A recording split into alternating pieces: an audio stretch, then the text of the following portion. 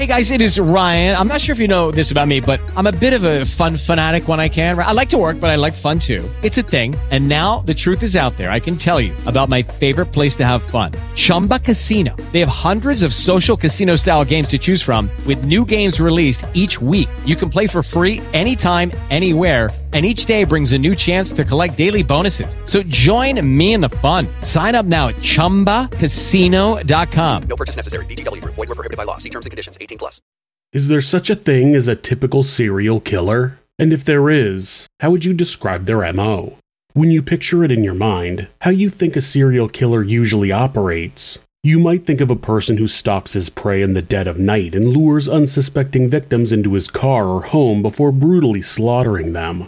You might justifiably believe they're someone who is highly intelligent and goes to great lengths to cover up their crimes, and for years they manage to outsmart the police at every turn. And as for their victims, well, you're possibly thinking they're likely to be beautiful young women who have a very specific set of features like the same hair color or clothing or race, something that appeals uniquely to their particular killer. What you're unlikely to be imagining is a man who raped and killed elderly women in their own homes, rarely going further than a couple of miles from his own residence, and far from covering up his crimes. Today's monster left his victims exactly where he had attacked them, making no attempt to hide what he had done. There were no ritualistic displays, no posing of the bodies, and nothing to indicate a serial killer was involved. Today's monster was extensively incarcerated for other violent crimes, and yet he managed to elude suspicion in rapes and murders for more than 15 years, all while carrying out his attacks right under the nose of the police. Was it the fact that he got tips and tricks from Ted Bundy, or did he just get lucky? This is Monsters.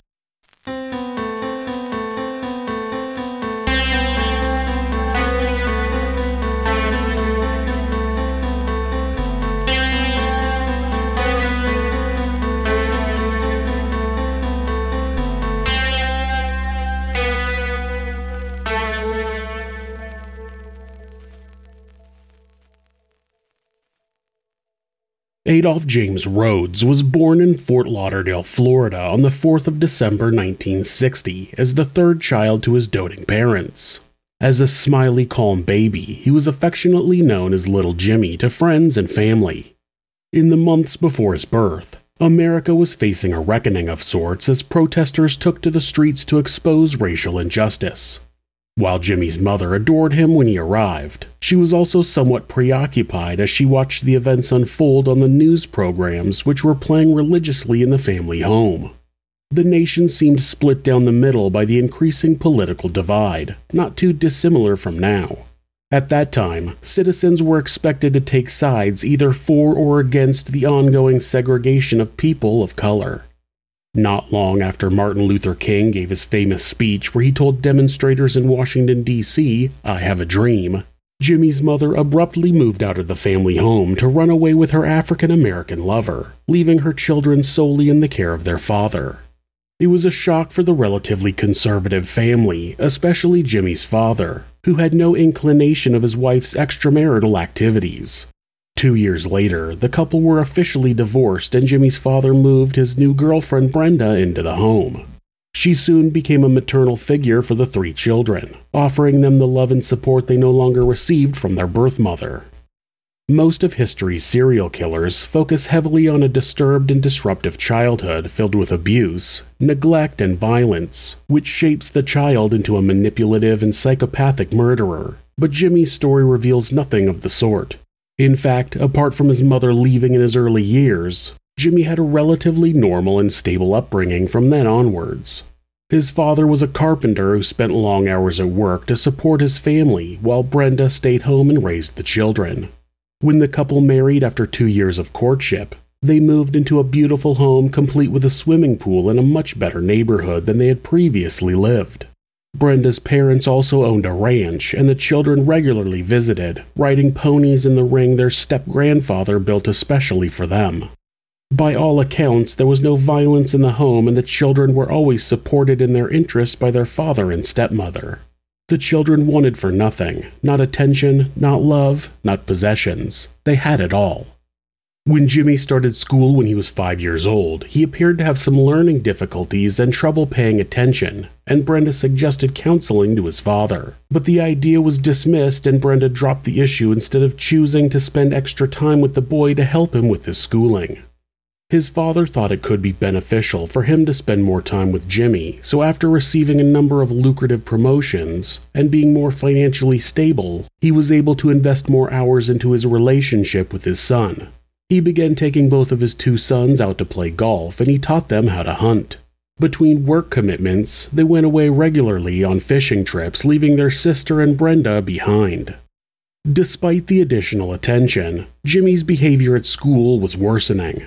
What had started out as difficulty paying attention and general disruptiveness had become all-out antisocial behavior by the time he was in middle school.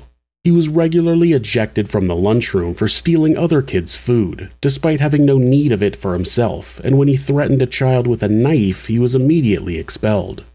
By the time he reached high school and hit puberty, he had become a truant and a thief, stealing expensive objects from shops and causing fights. Before long, smoking cigarettes had turned into smoking pot, stealing soda became lifting beer, and he was breaking into neighbors' houses to raid their cupboards for alcohol and cash. Through it all, Brenda and his father attempted to set boundaries and understand what had happened to the once happy and chatty boy who was now dark, brooding, and downright deceitful. The parents began to fight more regularly as their differences in opinion over how to deal with Jimmy's behavior began to surface. They had tried stern warnings and groundings, but the punishments had little effect on Jimmy. By the time he was 12, Brenda had had enough of the wedge Jimmy had driven between her and her husband, and after 10 years of marriage, the couple separated. By then, Jimmy had graduated from pot to Quaaludes, LSD, and cocaine, and he was on first-name terms with the local police who had returned him home numerous times after being caught shoplifting or causing a disturbance in the neighborhood. He was now in his mid-teens, and his destructive behavior had become altogether devious. A report was filed with the police from a 70-year-old neighbor who lived not far from Jimmy's home. She described how in the dead of the night she had been sleeping when she was awoke to find a man in her room masturbating. He had run off when she awoke. Police later discovered that her phone lines had been cut, her home had been looted, and there was urine in one of the rooms. Police suspected Jimmy might be involved given what they already knew about him, but given DNA wasn't a thing yet, there was no evidence tying him to the scene and he was never questioned. Not long after that event, another 70-year-old woman by the name of Alice was similarly disturbed when a young man she recognized from the neighborhood had broken into her home during the night and demanded she remove all of her clothing. When she told the man firmly that she would not do such a thing, he backed out of her house and disappeared into the night. When the police arrived, she named the intruder as Jimmy Rhodes.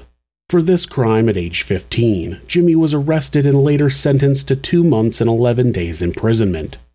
Less than 4 months after being released, he was questioned on suspicion of involvement in 3 similar burglaries in homes within a couple of blocks of where he lived, and all of the women were over the age of 70.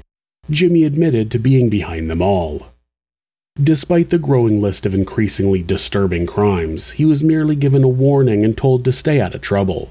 By now you've probably already guessed that he did quite the opposite. 5 months later, he admitted involvement in 11 similar crimes against elderly women in his neighborhood, and yet he was charged with just 1 count of burglary on account of his confession. This time he spent 3 years in the Florida State Penitentiary. In 1979, officers responded to calls from concerned neighbors who had been unable to make contact with their elderly neighbor. When they entered her home, officers found the woman dead in her bed, with a sheet draped over her naked body. She had been raped and violently murdered in her own home. Her autopsy confirmed that she had been strangled and sodomized. The woman's name was Alice, the very same Alice who had previously been attacked by Jimmy when he was just a teenager. Jimmy had been released from prison just 2 weeks before her murder. He was immediately brought in for questioning, but denied any involvement, instead claiming he was at the local pub during the time of Alice's attack. Despite the connection between Jimmy and Alice, there was no forensic evidence tying him to the scene and officers were forced to let him walk. In January of 1980, an 81-year-old woman was found beaten and stabbed in her home just a few miles from Jimmy's residence. Nothing had been stolen from her home, and it appeared she too had been sodomized. The investigation into her murder was intensive, but no leads emerged and the case soon went cold. No connection was made to Alice's murder despite the similarities. That same month, Jimmy visited his ex-stepmother Brenda, who lived just 10 miles from him under the guise of desperately needing to talk to someone. Jimmy's beloved older brother Ricky had recently died in a vehicle accident, and Brenda welcomed him into her home. After 15 minutes of talking, Jimmy abruptly lunged at Brenda and put her in a headlock from behind. He dragged her into the bedroom and raped her. As he carried out his attack, he whispered into her ear that it was something he had been dreaming about doing for years. Brenda fought with every ounce of strength that she had as Jimmy tried to strangle her to death, and eventually she was able to crawl away into the bathroom where she locked herself in and wedged her body between the door and the bathtub in order to stop Jimmy from being able to follow her. He finally left her home. In a state of shock and disbelief, Brenda called Jimmy's sister and told her what had happened. Instead of calling the police, the pair decided it was best if Brenda put the rape behind her and move on. Of course, why not? Meanwhile, Jimmy was in the crosshairs for yet another burglary. He was arrested and taken to county lockup, but his birth mother posted his bail and he was released. Just weeks after Brenda's rape, a 70-year-old woman was found half-conscious on her kitchen floor after being violently beaten during a nighttime attack. After being hospitalized for her injuries, the woman told police how a man had knocked on her door asking to borrow some sewing thread before turning angry and trying to choke her to death. When asked by officers if she had ever seen her assailant before, she quickly answered, quote, "Of course I have. He's my grandson, Jimmy Rode." Jimmy was arrested and charged with the attempted murder of his grandmother. During his trial, Jimmy's lawyer somehow managed to convince the jury that no grandson would be capable of carrying out such a brutal attack against his own blood. Evidently, he was a convincing guy and the jury found Jimmy not guilty. He was immediately released, but the burglary he had committed in between the rape of his stepmother and attempted murder of his grandmother was a violation of his parole from his previous imprisonment, and he was arrested almost as soon as he stepped out of the courtroom. The jury in his robbery trial was not so forgiving, and they didn't believe Jimmy's proclamations of innocence. He was found guilty and sent back to prison for 5 years. It was during this incarceration that Jimmy's story takes the darkest turn. If you believe in coincidences, here's one for you. At the same prison where Jimmy was incarcerated, Ted Bundy was awaiting execution on death row. At the time, Ted Bundy had confessed to murdering 30 young women and girls, though it's believed he is guilty of many more. Jimmy became obsessed with the notorious killer, whose crimes were all over the news and in the papers. By now, Jimmy had already murdered at least one woman, and he had every intention of picking up where he left off once he was released. Maybe Ted could give him some tips. Jimmy began manufacturing opportunities for the two to meet. And so, as Jimmy walked through the cell block making deliveries or serving meals to the death row inmates, he would whisper to Ted through the doors of his cell. Sometimes Ted would slip Jimmy his newspaper, advising him to read the articles about his crimes thoroughly. It's believed that Ted gave Jimmy advice on how to kill women and hide the evidence, though Jimmy's MO is considered amateurish compared to Ted's. The long period of imprisonment, combined with Ted's encouragement, seemed to have an effect on Jimmy, and he attempted to rape a female guard just months before he was due to be released. For this crime, his prison sentence was extended by 3 years. With his prison sentence now stretching far into the future, Jimmy began to use those newspapers from Ted Bundy for another purpose. He began responding to advertisements posted in the personal section of the paper from women looking to find a love interest. Using a story he concocted about being from Italy, having an Ivy League education, and having served in the Italian Special Forces, Jimmy managed to seduce a woman named Kathy Lockhart, all from within the 4 walls of his cell. Jimmy wanted to make sure Kathy would wait for him, so he told another fabrication about being wrongfully imprisoned and that he was due to be released any day. After a few months, he told Kathy that he had changed his name to Cesar Barone in memory of the Italian family who had raised him. This was of course a complete fabrication, but it satisfied Kathy's curiosity about his surprise name change. Somehow, when Jimmy was finally released, he had no parole conditions and no requirements that he should stay in a certain area. And so, unsurprisingly, he traveled to where Kathy lived and met her in person. That just so happened to be the Pacific Northwest, exactly where Ted Bundy had carried out many of his killings. Within months, Jimmy and Kathy made their relationship official and married before moving into Kathy's mother's home so they could save for their own place. After a couple of months, they had enough for a deposit and bought a quaint home just for the two of them. By then, Jimmy had made his name change official. Given the paper systems of the time, the new name meant an entirely new identity. Cesar Barone had no criminal history, no record of incarceration, and no debts. He was completely free and clear to do as he pleased. With his new identity, Jimmy enrolled in the United States Army using another concocted story of college degrees, a clean criminal record, and seemingly no reason why he couldn't enlist. He successfully completed his training and soon advanced to become a ranger, one of the most highly qualified soldiers in the Army. Jimmy went on to serve in a deployment to Panama, where he would later brag to associates that he killed several unarmed civilians. Jimmy gleefully carried out state-sanctioned killings, with his colleagues none the wiser that this was far from his first taste of such violence. When Jimmy returned from deployment, he settled back into his regular routine alongside Kathy. Well, she thought it was their regular routine, but the taste for violence abroad had not satiated Jimmy's desires, and he was back to his old ways, right under his wife's nose. Lucky Land Casino, asking people, what's the weirdest place you've gotten lucky? Lucky? In line at the deli, I guess? Aha, in my dentist's office. More than once, actually. Do I have to say? Yes, you do. In the car before my kids' PTA meeting. Really? Yes. Excuse me, what's the weirdest place you've gotten lucky? I never win and tell. Well, there you have it. You can get lucky anywhere, playing at LuckyLandSlots.com. Play for free right now. Are you feeling lucky? No purchase necessary. Void where prohibited by law. 18+. Terms and conditions apply. See website for details. A woman in her 80s had reported to the police that a man had been showing up at her house and the visits had started to scare her. This man told her that he was a ranger out of Fort Lewis and that his wife worked at the same place Kathy was employed. His first visit to the elderly woman was innocent enough when he told the woman he was looking for his wife's lost poodle, and she helped him look for it. But he started coming by every day and forcefully requesting to enter her home. After she let the man in a few times, he had exposed himself to her and tried to grope her. She told him to leave, but he returned the next day and this time tried to army crawl towards her on the ground, running his hand up her leg. Finally, the woman had had enough, and she told her son about the man, and he helped her make a police report. Given the level of personal information the man had shared with the woman, investigators were fairly certain the creep was Cesar. Of course, he denied it was him, but the ensuing investigation caused the military to look closer at his file, and they quickly discovered that Ranger Cesar Barone was none other than Jimmy Rode.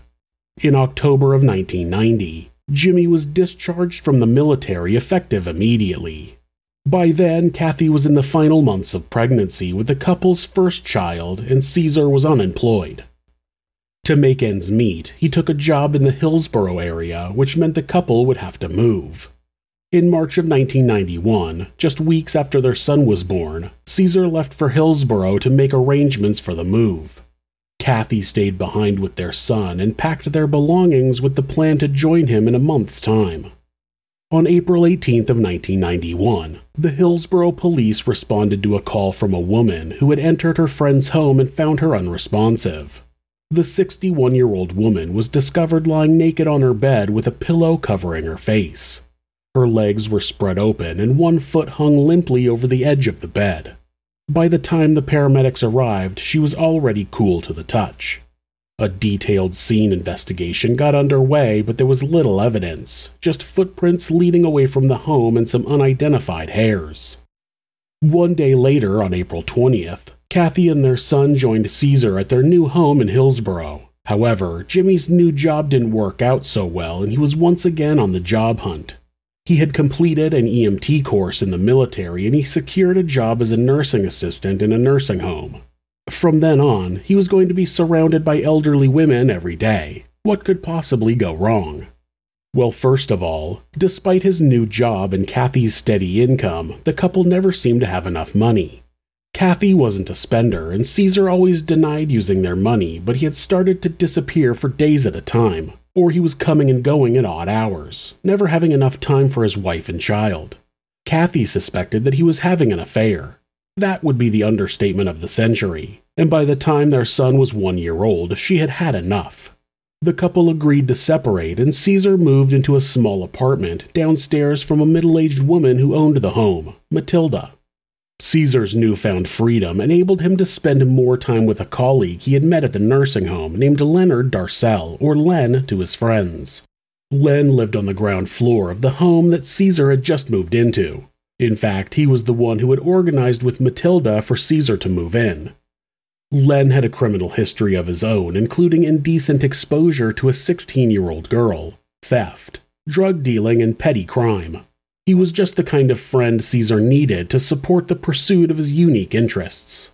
All the while, Cesar continued to carry out a seemingly normal relationship with his ex and his child. He visited his son frequently and often picked him up directly from daycare. He attended family events at Kathy's mother's house, where he had once lived, and by all accounts, he was a dedicated and loving father. As it turns out, he was as dedicated to his extracurricular activities as he appeared to be to his family. Martha Bryant was a well-known midwife in the Hillsborough area. At 41 years old, she was in the prime of her career and was often called upon to help calm the nerves of a delivering mother or overworked colleague during a complex delivery. In the middle of the night on October 8, 1992, Martha left the birthing room at the Tuolity Community Hospital in Hillsborough after a late-night delivery. The birth had gone well, and Martha finished her paperwork in record time so she could clock out and head home to her husband. They were set to go on a long overdue weekend away, and Martha couldn't wait to get home for some much-needed sleep before they left. As she drove the short distance to her home, she noticed the blinding lights of a tailgater right behind her. Out of nowhere, a bullet ripped through the passenger door of her Volkswagen Beetle.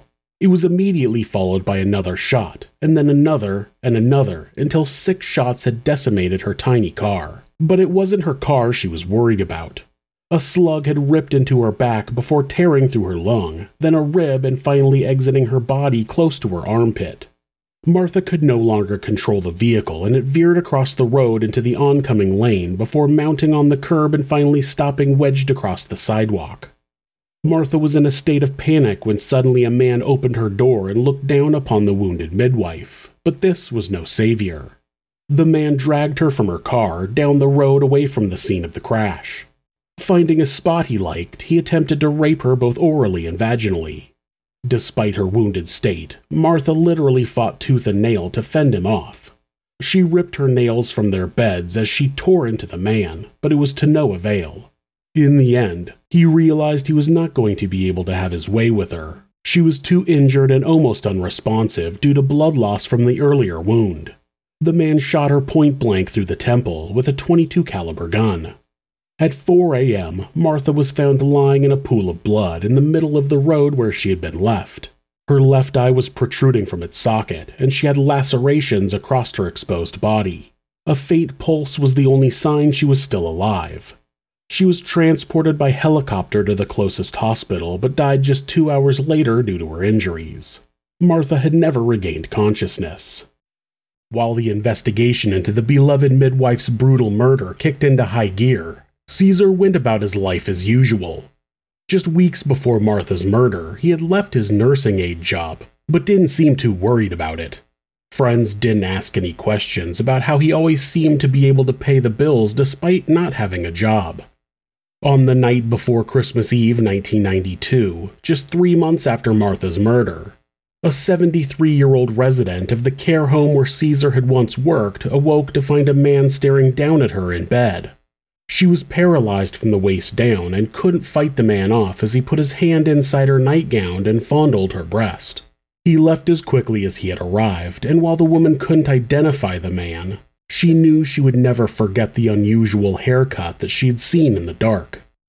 2 days before New Year's Eve, Cesar and Len were returning from a night of drinking when they spotted a young woman waiting at a bus stop in the dark.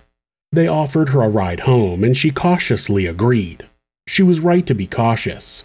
As you can imagine, their intentions were anything but good, and after a short ride in the wrong direction, Cesar attempted to force the girl to perform oral sex on him while threatening her to be shot in the head if she denied him.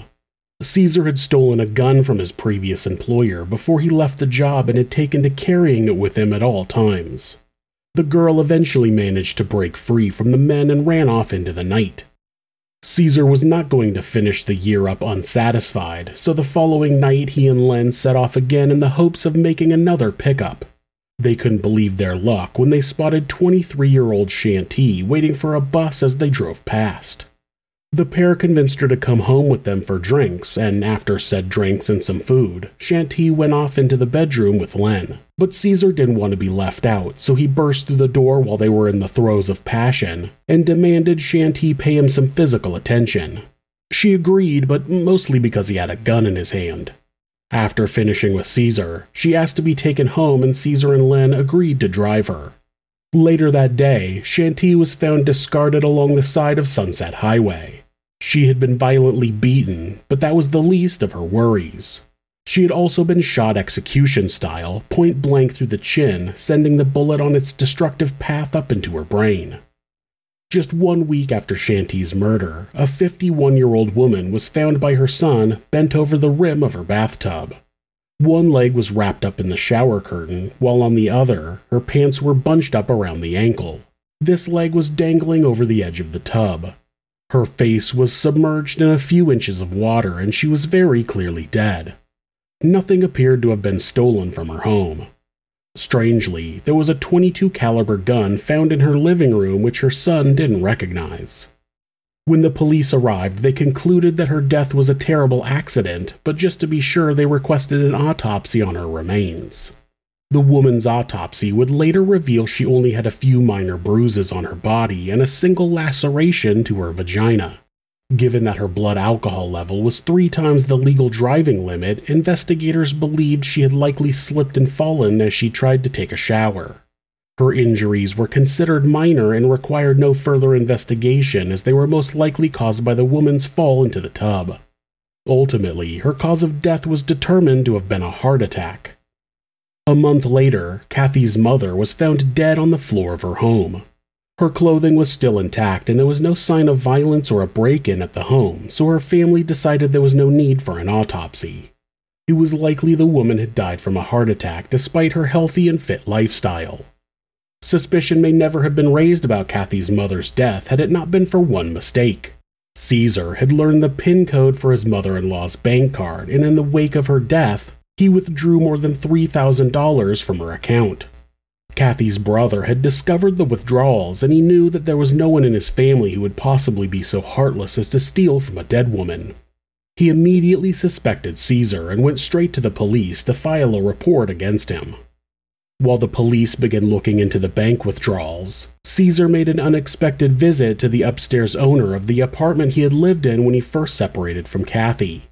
Just a few weeks earlier, Matilda had asked him to move out so she could move downstairs and occupy the apartment herself. Cesar knocked on her front door and told her he needed to use the bathroom, to which she happily obliged. She had always liked Cesar. He had always been a helpful and reliable tenant. But the Cesar she met this time was not the same. When he returned from the bathroom, he lunged at Matilda, jamming a knife against her throat. He demanded she perform oral sex on him, and when she refused, he pressed the knife deeper into her skin. Fearing for her life, she agreed to do as he asked, but Cesar decided he had another idea. He told her to take all of her clothes off and lie down on the floor. He mounted Matilda, but was unable to rape her as he couldn't establish enough arousal. Matilda seized the opportunity to escape, and she told Cesar that a friend of hers was due to arrive at any moment, and he better get going. Cesar zipped up his jeans and left, giving her a parting glance of disgust. Once again, Cesar's hunger was unsatiated, and just 11 days after being unable to rape Matilda, he knocked on the door of an 83-year-old woman just after 8:30 p.m. He told her there had been a car accident and he needed to use her phone to call 911. She opened the door for him and he spun her around and grabbed her in a headlock before groping her breast. He'd chosen the wrong victim this time because this lady had spirit. She kicked Cesar in the shin and pressed a button on the personal alarm necklace she always wore. It let out an ear-splitting wail and also delivered a notification to local law enforcement. Moments after Cesar had entered the home, the police were on their way. By now, Cesar was increasingly frustrated at having missed his previous 2 opportunities for release, and he had begun to fear that his time as a free man was going to come to an end. There was no doubt that his former landlady would be able to identify him, and he figured she would most likely go to the police, so he began to live each day like it was his last. He was right to be worried. 3 days after his attack on the 83-year-old woman, Cesar Barone was arrested while he was drinking at a tavern with friends. As he had feared, he was charged on suspicion of rape, attempted sodomy, burglary, and menacing against Matilda, but internally he breathed a sigh of relief. He knew he could talk his way out of those charges, and really, they were nothing compared to the other crimes he had committed. He had dodged a bullet, or so he had thought. It was only after he was facing charges for the attempted rape on Matilda that investigators began to draw a link between her assault and the other attacks on elderly women in the area. They secured a warrant to search his home and found, amongst other things, the knife they believed was used in some of the recent attacks, and a 9mm gun and extra rounds of ammunition. With these items, they were able to further charge Cesar with the attack on the woman who had used her personal alarm to alert the police of her assault. Despite the best efforts of investigators, the truth of the matter is that it was actually a jailhouse informant that broke Cesar's case wide open. Troy Masters was serving time in the same jail as Cesar. He was a career criminal himself, having served time for theft, drugs, and burglary. Cesar was drawn to the big man just as he had been to Ted Bundy.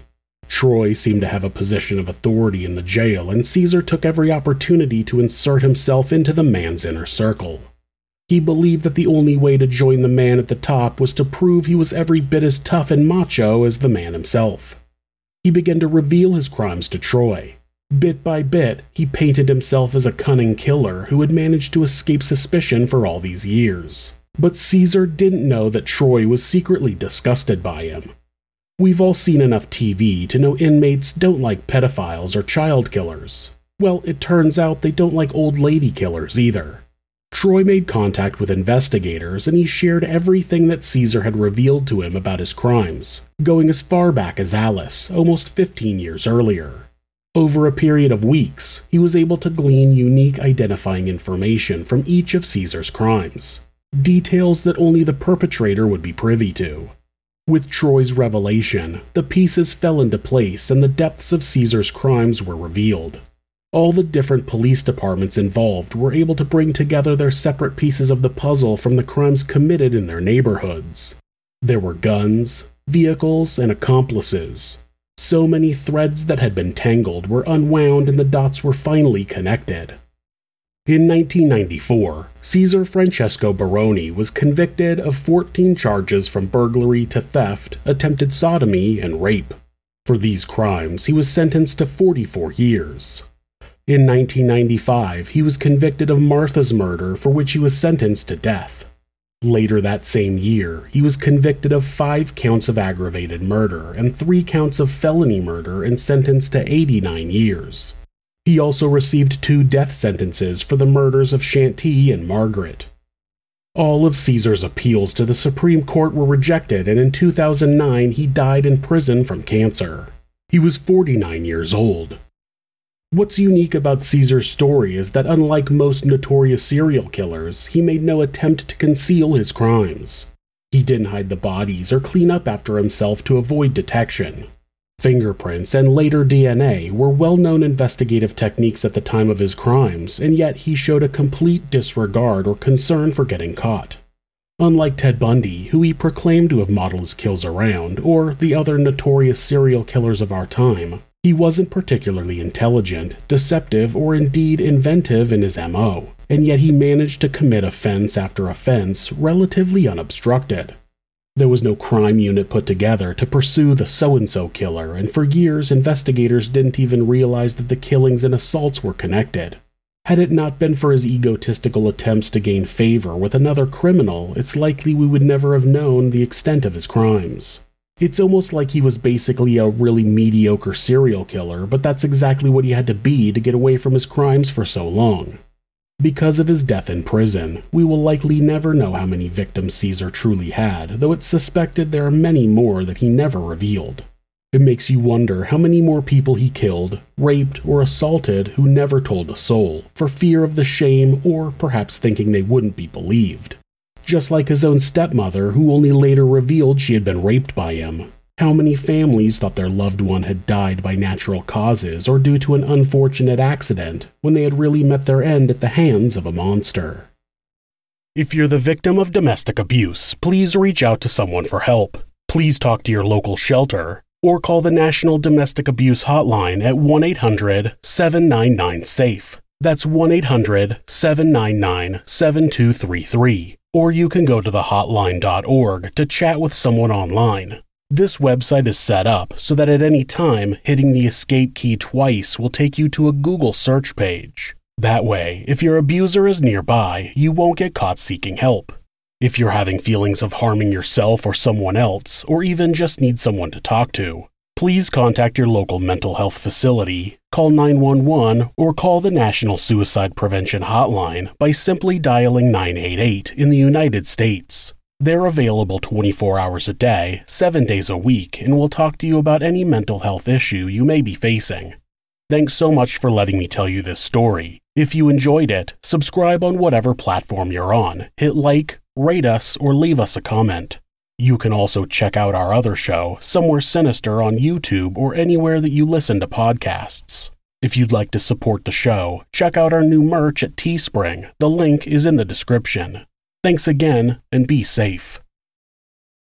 Judy was boring. Hello. Then Judy discovered ChumbaCasino.com. It's my little escape. Now Judy's the life of the party. Oh, baby, mama's bringing home the bacon. Whoa, take it easy, Judy. The Chumba life is for everybody. So go to ChumbaCasino.com and play over 100 casino-style games. Join today and play for free for your chance to redeem some serious prizes. ChumbaCasino.com. No purchase necessary. Void where prohibited by law. 18 plus terms and conditions apply. See website for details.